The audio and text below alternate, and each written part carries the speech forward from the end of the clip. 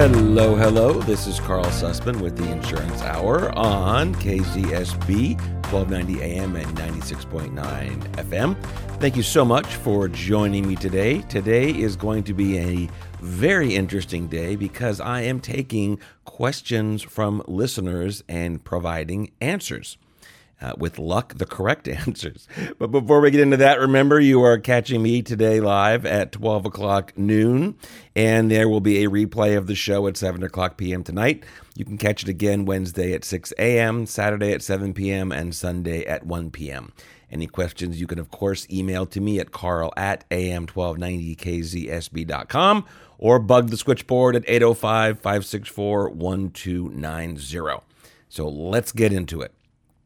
The first thing we're going to do is we're going to cover questions that I get about homeowners insurance in California, which shockingly is quite a big thing these days. So the first question that I have, which is, I'm paraphrasing, of course. I'm not going to read you the exact question. Some of them are quite aggressive, to be honest. But this is the general question is, why do I need to buy homeowners insurance in California? And, you know, there could be about 3 hours to discuss this, but for the most part, let's just talk about the main reasons.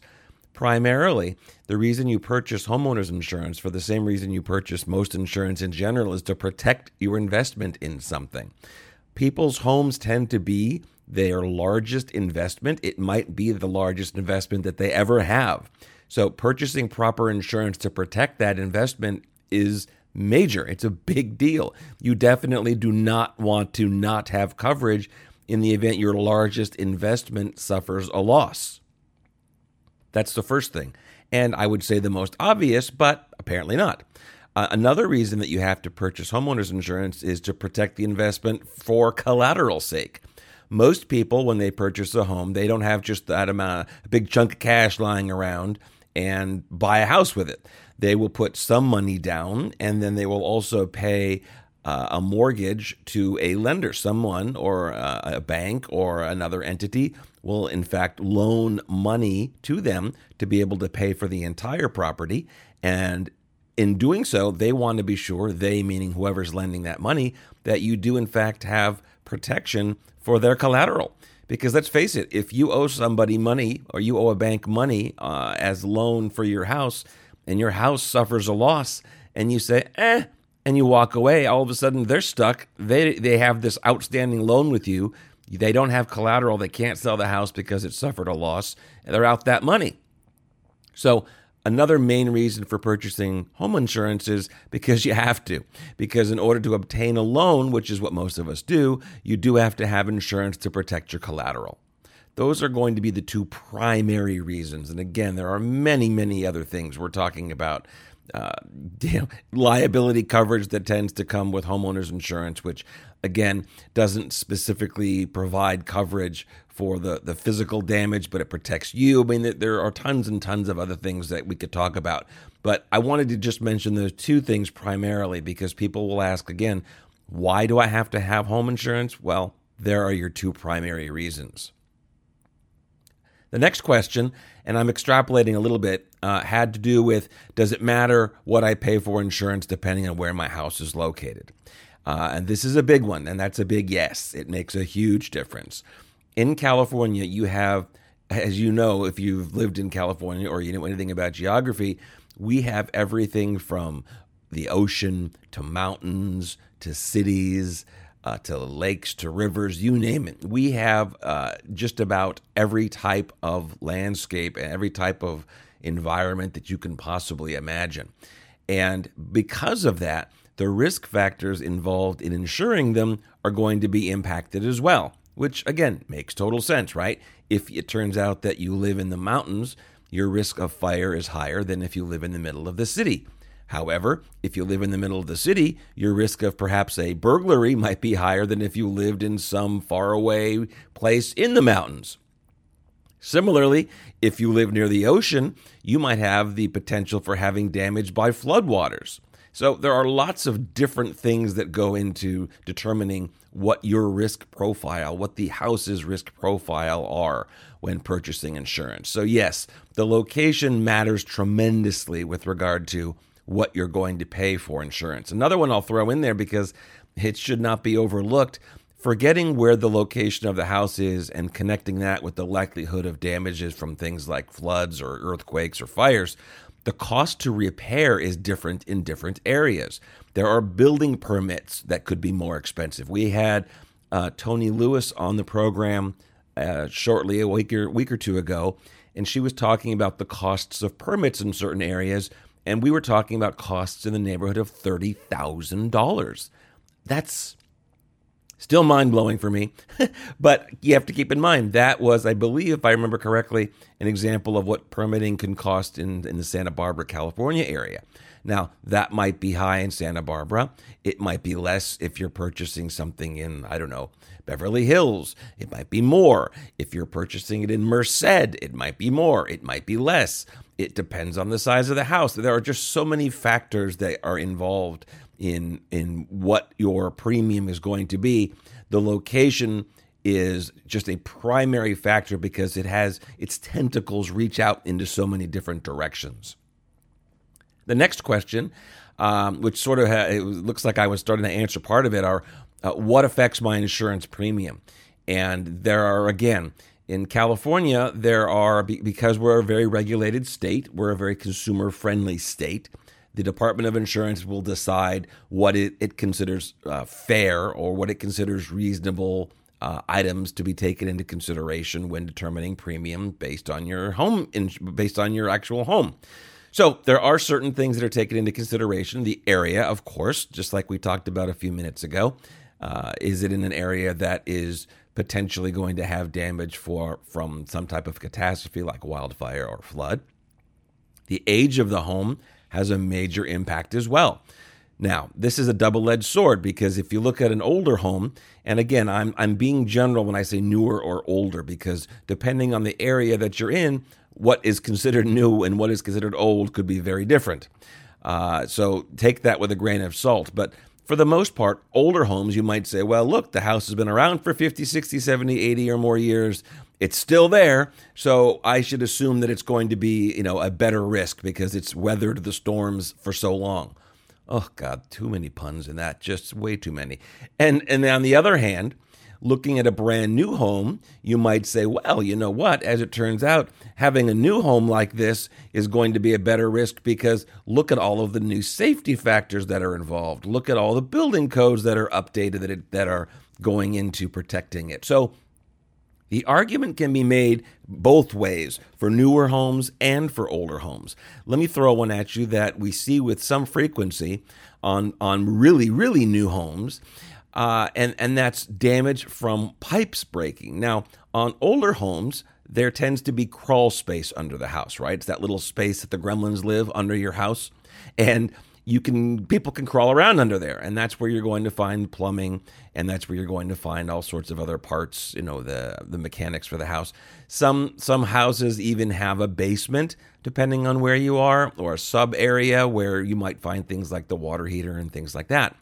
And if there's a leak in a pipe, I say trivial. Haha, I'm not a plumber.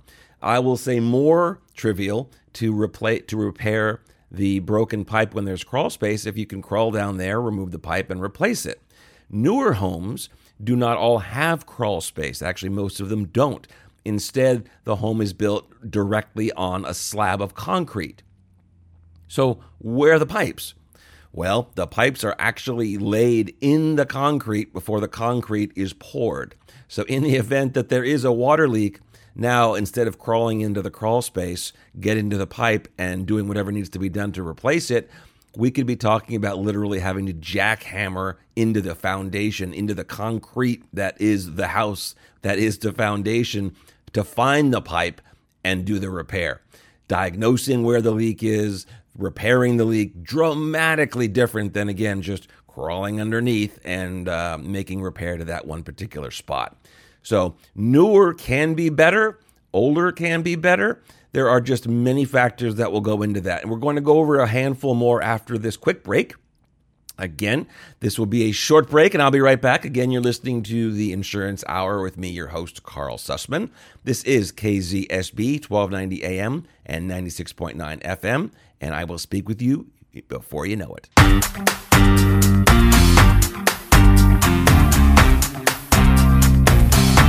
The Insurance Hour with me, your host, Carl Sussman, on KZSB Santa Barbara, 1290 AM and 96.9 FM. I'm live every Tuesday at 12 o'clock p.m., replay at 7 o'clock p.m., and you can hear it again Wednesday, 6 o'clock a.m., Saturday, 7 o'clock p.m., and Sunday, 1 o'clock p.m.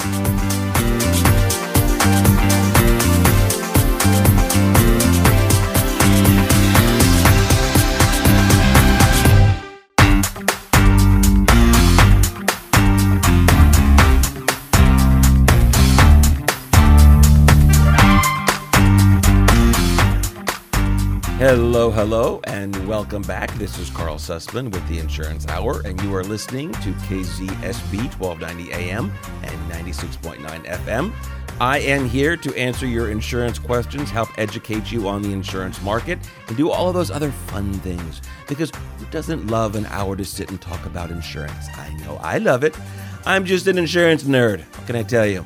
It's just in my DNA. Everyone in the family's been in the insurance industry. I mean, I'm talking everybody from both parents, aunts, uncles, cousins, sister, brother-in-laws, and by the way, I'm not exaggerating, nephews.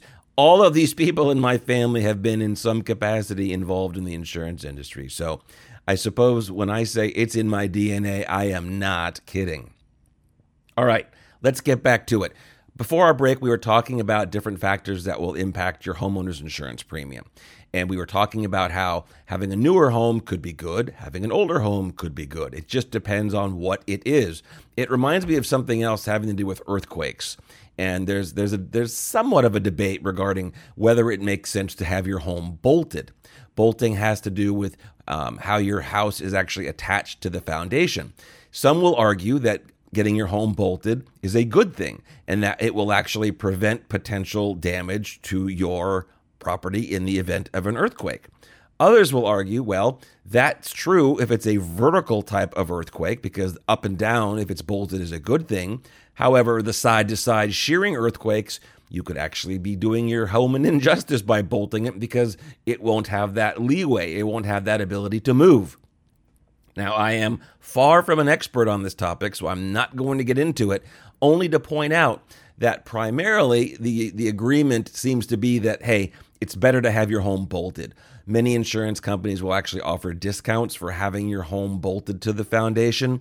So since they're going with that, I have to take the same position and say that more likely than not, you're better off to have your home bolted, since, again, we know if there's one thing about insurance companies, they do it by the numbers. And if they're offering discounts based on the fact that the home is bolted, I think it's a safe bet that that is going to be an advantage more than a disadvantage. So we were talking about factors that affect your property insurance premium. We did talk about location. We talked about the age of the home. Construction type is another major factor. You remember the story of the Three Little Pigs, right? Well, the different home constructions. A house that's built out of wood and frame is going to have one type of potential damage factor to one that's built out of masonry or bricks or concrete or who knows what.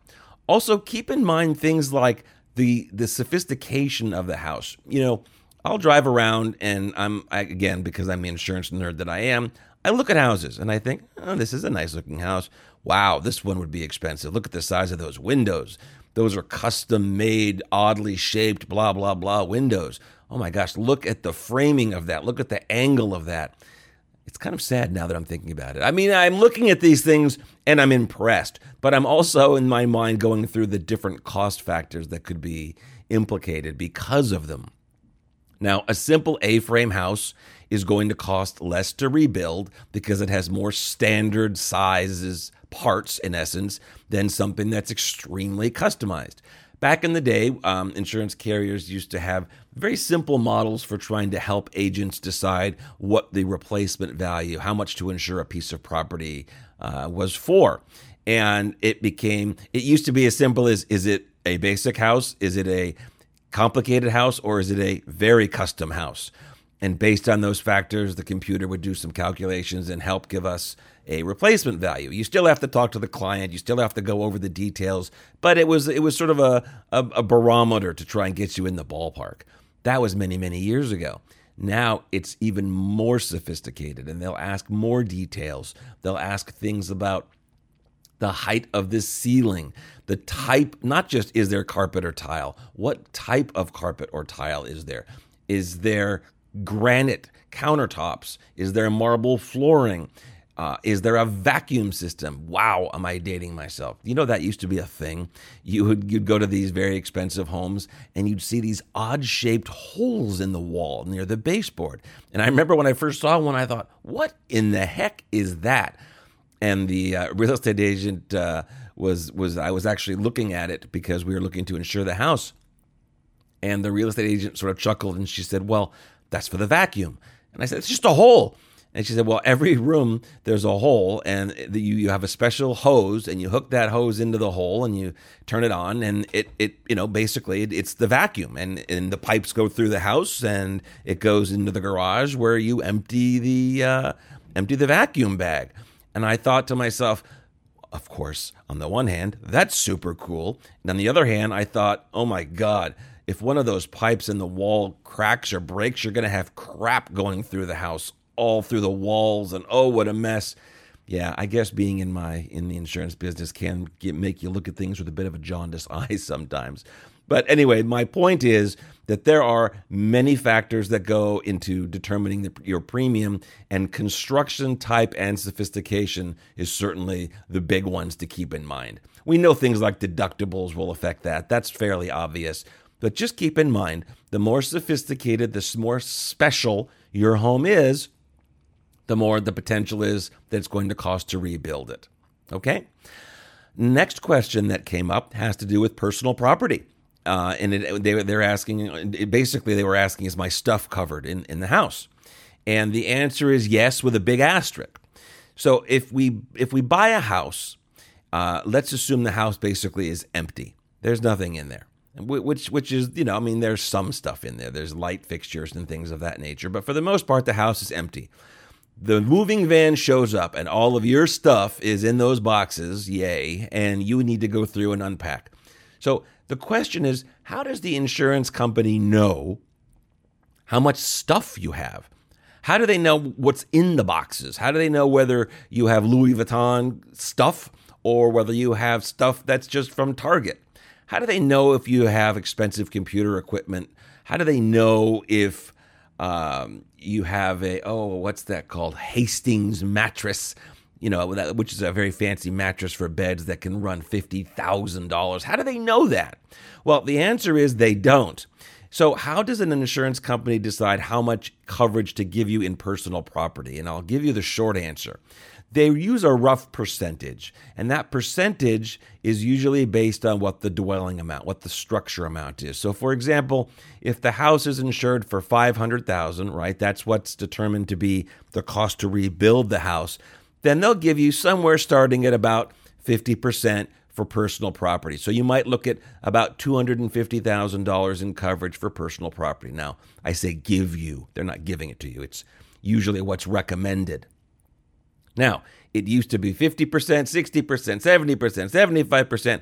This was something that would help differentiate between insurance companies. What you need to be aware of is these days, you will find some carriers that say you can make it whatever you want.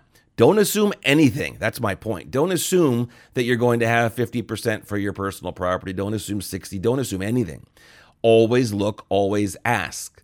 And as importantly, if not more important, keep in mind that personal property is not all created equally. Every insurance policy, and I think I can say that without any hesitation, all of them have what are called sublimits on personal property.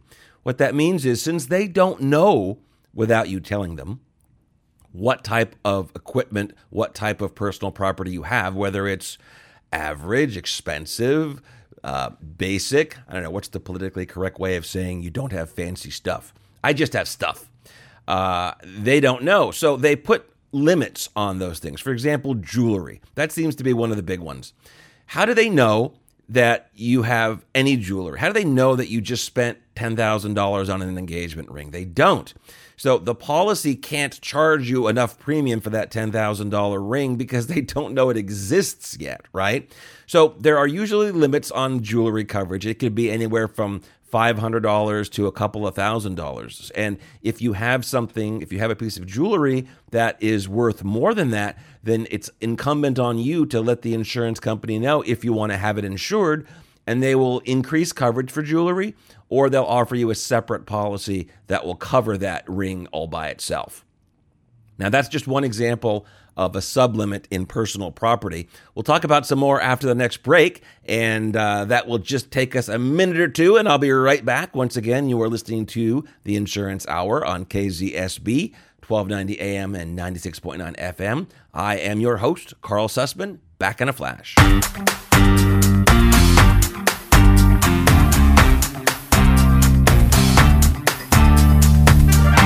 Insurance Hour with me, your host, Carl Sussman, on KZSB Santa Barbara, 1290 AM and 96.9 FM. Send your questions to carl@am1290kzsb.com. Call 805-564-1290.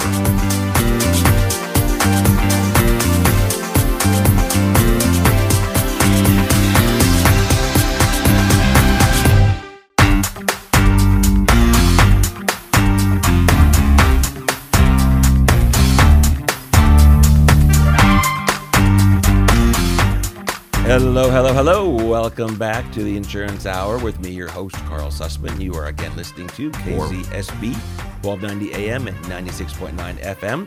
I am here to help you with all of your insurance-related questions and general education because these days, I promise you, it is more incumbent on you than ever to have more of an understanding of what insurance covers and what it doesn't, where to get it and where to review it, who to talk to, who not to talk to. Things have really changed in California, and they're continuing to change over the next few years. You really do need to know more than you used to. I mean, it's probably not your favorite thing to hear, but it's a reality. You need to know more than you did 10, 15 years ago. Sorry, don't shoot the messenger. Okay, before the break, we were talking about sublimits on personal property on homeowners insurance, which is a mouthful. And I mentioned that jewelry is one of the big ones, but it's by far not the only one. There are limits to things like cash. Now, I know, especially these days, we don't tend to have a lot of cash lying around, unless you're in, a cash business or you're dealing with a lot of cash, like maybe you have a car wash business. No, I did not mean that as a callback to Breaking Bad. I meant literally like a coin car wash type of business. Just something that has a lot of cash, okay? And then you could be looking at exclusions for business use. So maybe not even a good example. But my point is that cash has a limit in policies. You can't have your house burned down and say, hey, I had $1 million in cash. That's not going to fly. That's one of those things that, again, usually has a sublimit of $500, maybe $1,000 max, something like that. So be aware, if you tend to like to keep cash between your mattress, you should let your insurance company know and be sure that you have the appropriate coverage if you want to have coverage for it at all. Another thing, and this is always a fun one, is firearms. There are limits to what they will pay for firearms unless you once again list them or schedule them. Deep sigh. Don't get political. Don't get social. Just talking about insurance, whether you have guns or not. Just be aware, that is the point, that there are limits in the policy that will pay only so much per firearm or for all firearms, period, end of story. You should always look to be sure that if you want to have coverage, and I always preface it by saying if you want to have coverage, that you let your carrier know.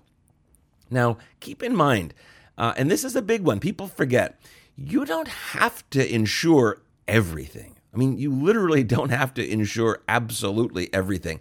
Sometimes people will go out and they'll buy very expensive computers, right? Macs tend to be very expensive, and they'll say, "Oh, well, I need to make sure I have coverage for this computer." Okay, keep in mind that when you buy coverage for something like a computer and you have that protection, you might spend, let's just say, $5,000 on it today.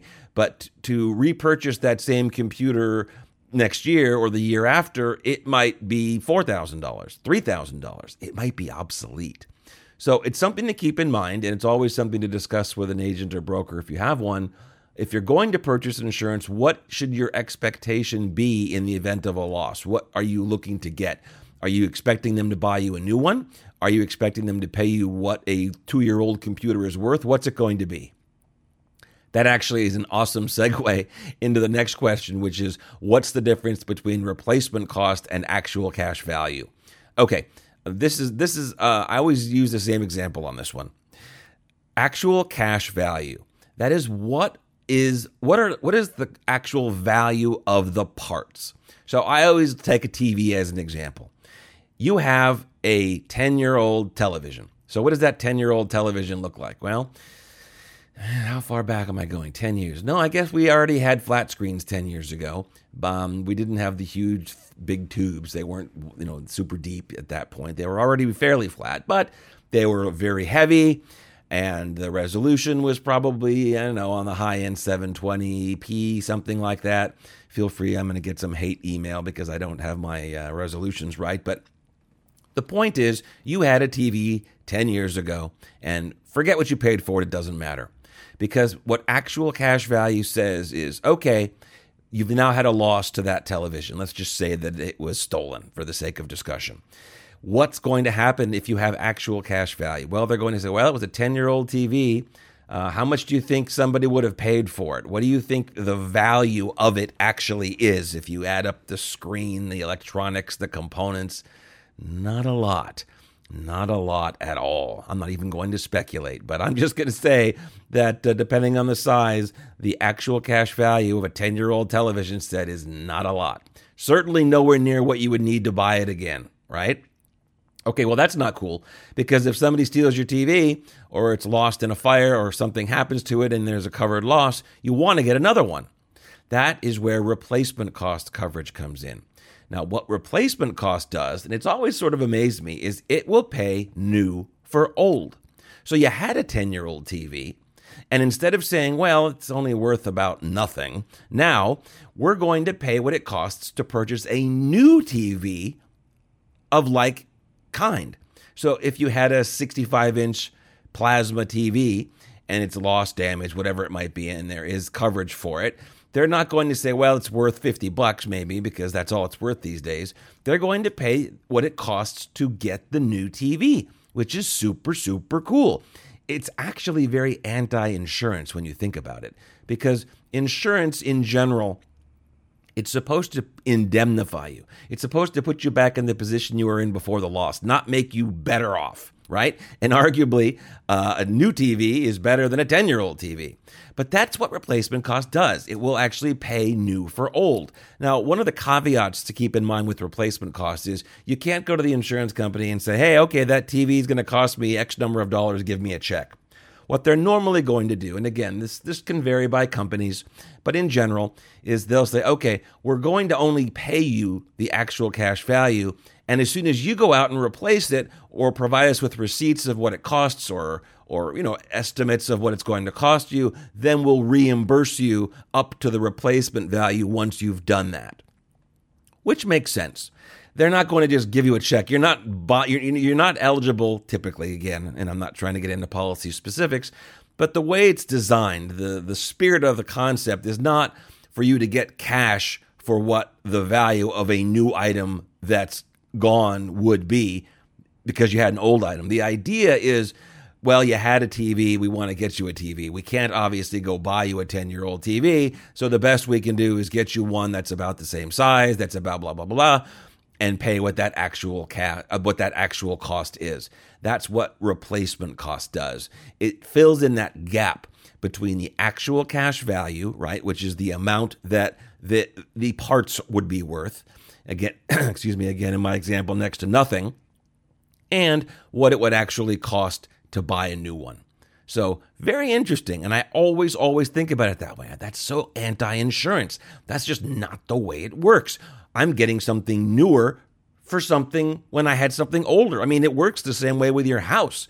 They can't, if your house is built in 1955 and God forbid burns to the ground, They can't build you a house again that's built in 1955. No matter how you crack it, you're going to have a new house.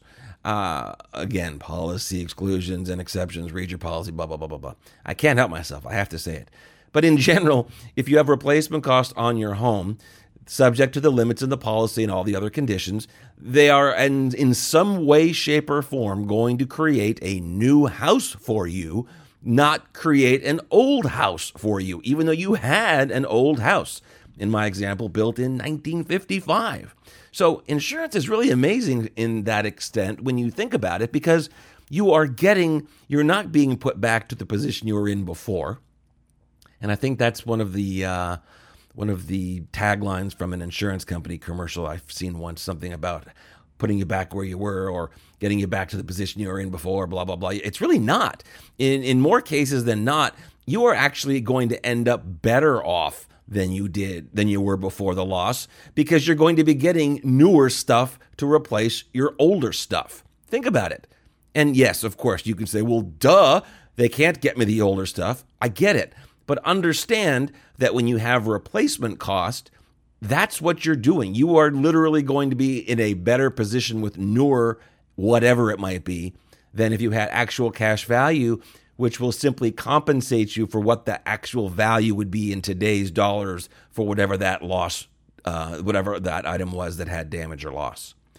All right, another break. So go off, take a few minutes to take a break, let your mind percolate on all this good stuff, and I will be back in a few. Again, this is the Insurance Hour on KZSB, 1290 AM and 96.9 FM.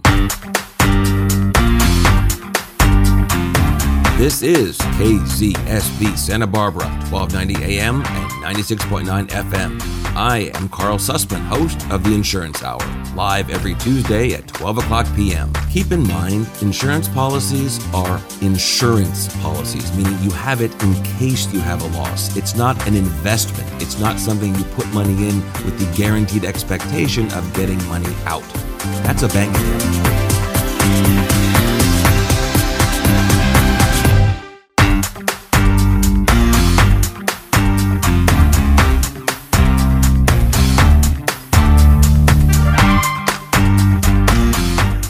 Hello, and welcome back. This is the Insurance Hour with me, your host, Carl Sussman. This is, of course, KZSB, 1290 AM and 96.9 FM. And where we left off, we were talking about replacement cost versus actual cash value for determining what you're going to be compensated for in the event of a loss. And I think we've pretty much beaten it to death. So let's move on from there. And one of the other questions that I get asked in some form or another, this one actually I didn't get emailed, which surprised me because I get asked this question in the industry a lot by consumers, is what discounts can I get off my homeowner's insurance premium? Now, it's no surprise. If you're listening to this, you know that costs for insurance in California have been going up, up, up. We're dealing with things such as inflation. We're dealing with cost of construction increases. I mean, we could do an entire show on the why. But we know that the costs for insurance premiums are going up. So looking for discounts is an obvious thing to do. What can we do? All right, let's take some of the quick ones that we can think of off the top of our head. What would make your house less likely to have a loss? Okay, that's the mantra. There's no magic. That's the mantra. The insurance carrier is going to say, okay, you want to have a discount. You want to pay less in premium. Show me what you've done to make it less likely that you have a loss. Makes perfect sense. One of the things they're going to look for are deadbolt locks. Yes, not all homes have them, but most insurance companies will give you a discount for having deadbolt locks. They will also want to be sure that you have a working fire extinguisher. I know, this is a strange one because it seems like a no-brainer. You want a fire extinguisher in the house because a small fire can be easily put out, whereas if you don't have the right stuff there, it could turn into an entire house fire and bad things can happen. And also smoke detectors. Now, there are codes in California, at any rate, that mandate you have certain things, and a working smoke detector is definitely one of them. Now, there are smoke detectors and there are smoke detectors, right? Yes, there's the smoke detector that you buy, you pop a AA battery in and you stick it to the ceiling and you say, ta-da, smoke detector.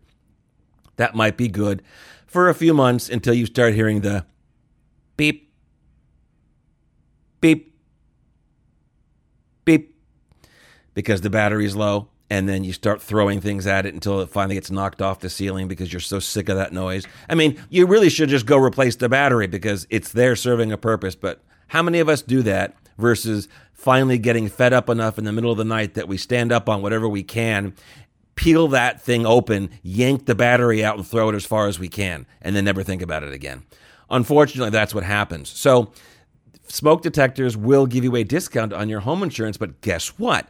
You will get a larger discount if you have a wired smoke detector, one that's actually powered by the electricity coming to the house, perhaps even one that has a battery backup. Why? Could it be because the insurance carriers have figured out over time and through experience that people will do just that? If there's a battery-operated smoke detector, it's not going to necessarily be always working, whereas one that's wired into the house is going to more than likely be working. So you will get a discount for having a smoke detector, but you will get a larger one for a wired smoke detector. While we're talking about things that are wired in, we talked about deadbolt locks. Well, that's one way to keep out a burglar, but how about a burglar alarm system? Yes, that seems like it would keep people from breaking in your house, so you can expect to get a discount for having a burglar alarm system. And guess what else? What is going to be more of a deterrent? A burglar alarm system that just makes a lot of noise and pisses off the neighbors, or one that's going to make a lot of noise, piss off the neighbors, and have the police show up? It's a little tongue-in-cheek, but the alarm systems that will call the police or call a central station will give you a larger discount than just the alarms that make noise. So when you see that sign on somebody's front lawn that says protected by blah, blah, blah, I'm not giving anyone any advertising here, that's going to give you a larger discount than if it's not there. Those signs actually get stolen because people will take them and sell them all by themselves to people because they know that if you stick one of those on your front lawn, it's going to be a deterrent. I mean, it's a fact. It's statistically shown. You have a reporting alarm system, you are more likely to have protection. The burglar might just go on to the next house. What else? How about fire sprinklers in the house? Now, this is a fun one because people will say, the sprinklers, that's just going to cause water damage. And, well, you're not wrong. I mean, if you've got sprinklers that are going off in the house, it is going to cause water damage. But water damage from sprinklers tends to be a lot easier to fix and a lot less expensive than having to rebuild a house from scratch. Incidentally, I'll tell you an interesting story about sprinklers. I always wondered, how do they test them, right? Because you're supposed to test your alarm system, right? You're supposed to test anything for safety, test your fire extinguisher, be sure it's charged, all that stuff. And I thought, how in the world do they test sprinklers? Clearly they don't turn them on, right? That would be bad. So anyone have any idea how they test sprinklers to see if they're working? I bet you don't. So I'll just tell you anyway. They disconnect the sprinklers from water and they connect it up. There's companies that do this, and they will connect it up to an air canister that has some type of odor or colored air in it. And they will, in essence, then trigger the sprinklers, and they can go to each sprinkler in the house and they can see, is it pushing out that colored air or that scented air or whatever it is that they've hooked it up to. No damage, of course, and this way they can tell if there's a sprinkler that's not connected up or there's a break in the line, somewhere it's not getting through, and voila. So there's probably the most interesting thing you'll learn today. I'm just kidding. I hope I'm kidding. That's how they test sprinklers in houses, is they hook it up to a tank like that, and they check it by air versus by obviously drenching the inside of the house. So sprinklers, another way to get a big discount on your house insurance, which again makes complete sense. Keep in mind, the best case scenario for you, the best case scenario for the insurance company is not to have a loss. And you're going to start to see this more and more as time goes by, especially in California. What are you doing to make your home less likely to have a loss? Is it an earthquake shutoff valve? That's another one. Now, you might say to yourself, wait a minute, I don't even have earthquake insurance. Yes, but that's not the point. The point is that if there's an earthquake and the gas line breaks somewhere in your house, guess what happens? Kablooey, fire. And you're going to have a fire loss. So there will be discounts given for having an earthquake shutoff valve. Some insurance companies actually mandate it. It's actually a cool little piece of hardware. It hooks up right where the gas line enters the house, and it has one of those little bubbles in it, right? And if you shake it and the bubble moves a little bit, then it knows or it assumes there's an earthquake, and then a valve slams shut and gas to the house gets shut off. It's pretty cool. That is something that's going to prevent losses, and there are discounts that are available for that. Well, what about water damage? Well, with the Internet of Things, we have smart devices. Some of these smart devices, you literally just glue them to the floor or double stick tape them to the floor. And if water gets into them, then boom, they will set off some type of an alarm. So in the event that there's a leak under your sink, you'll put one of those little sensors there, or you put them underneath next to your toilet. You put them near the washing machine. You put them in places where there could potentially be water leaks. And that is going to be a way for you to detect if there's a small leak, catch it, stop it, fix it before it becomes a major leak and becomes a major loss. Because again, what's the goal? Not to have a loss. And if you have one, to have as small of a loss as possible. That benefits you. It benefits the insurance companies. And so by doing these things preemptively, the insurance carriers are going to give you discounts on your premium because they know, they've had the experience enough to know that certain things, such as these things I'm discussing, will actually save money because they're going to result in less claims. All right. Now we're going to wrap it up after one more commercial break. I'll give you a few more tips on saving money on your home insurance. Also let you know what you should be expecting because things in the California homeowners insurance market are a-changin'. Once again, I am Carl Sussman, and you are listening to the Insurance Hour on KZSB, 1290 AM and 96.9 FM. I'll be back in a flash.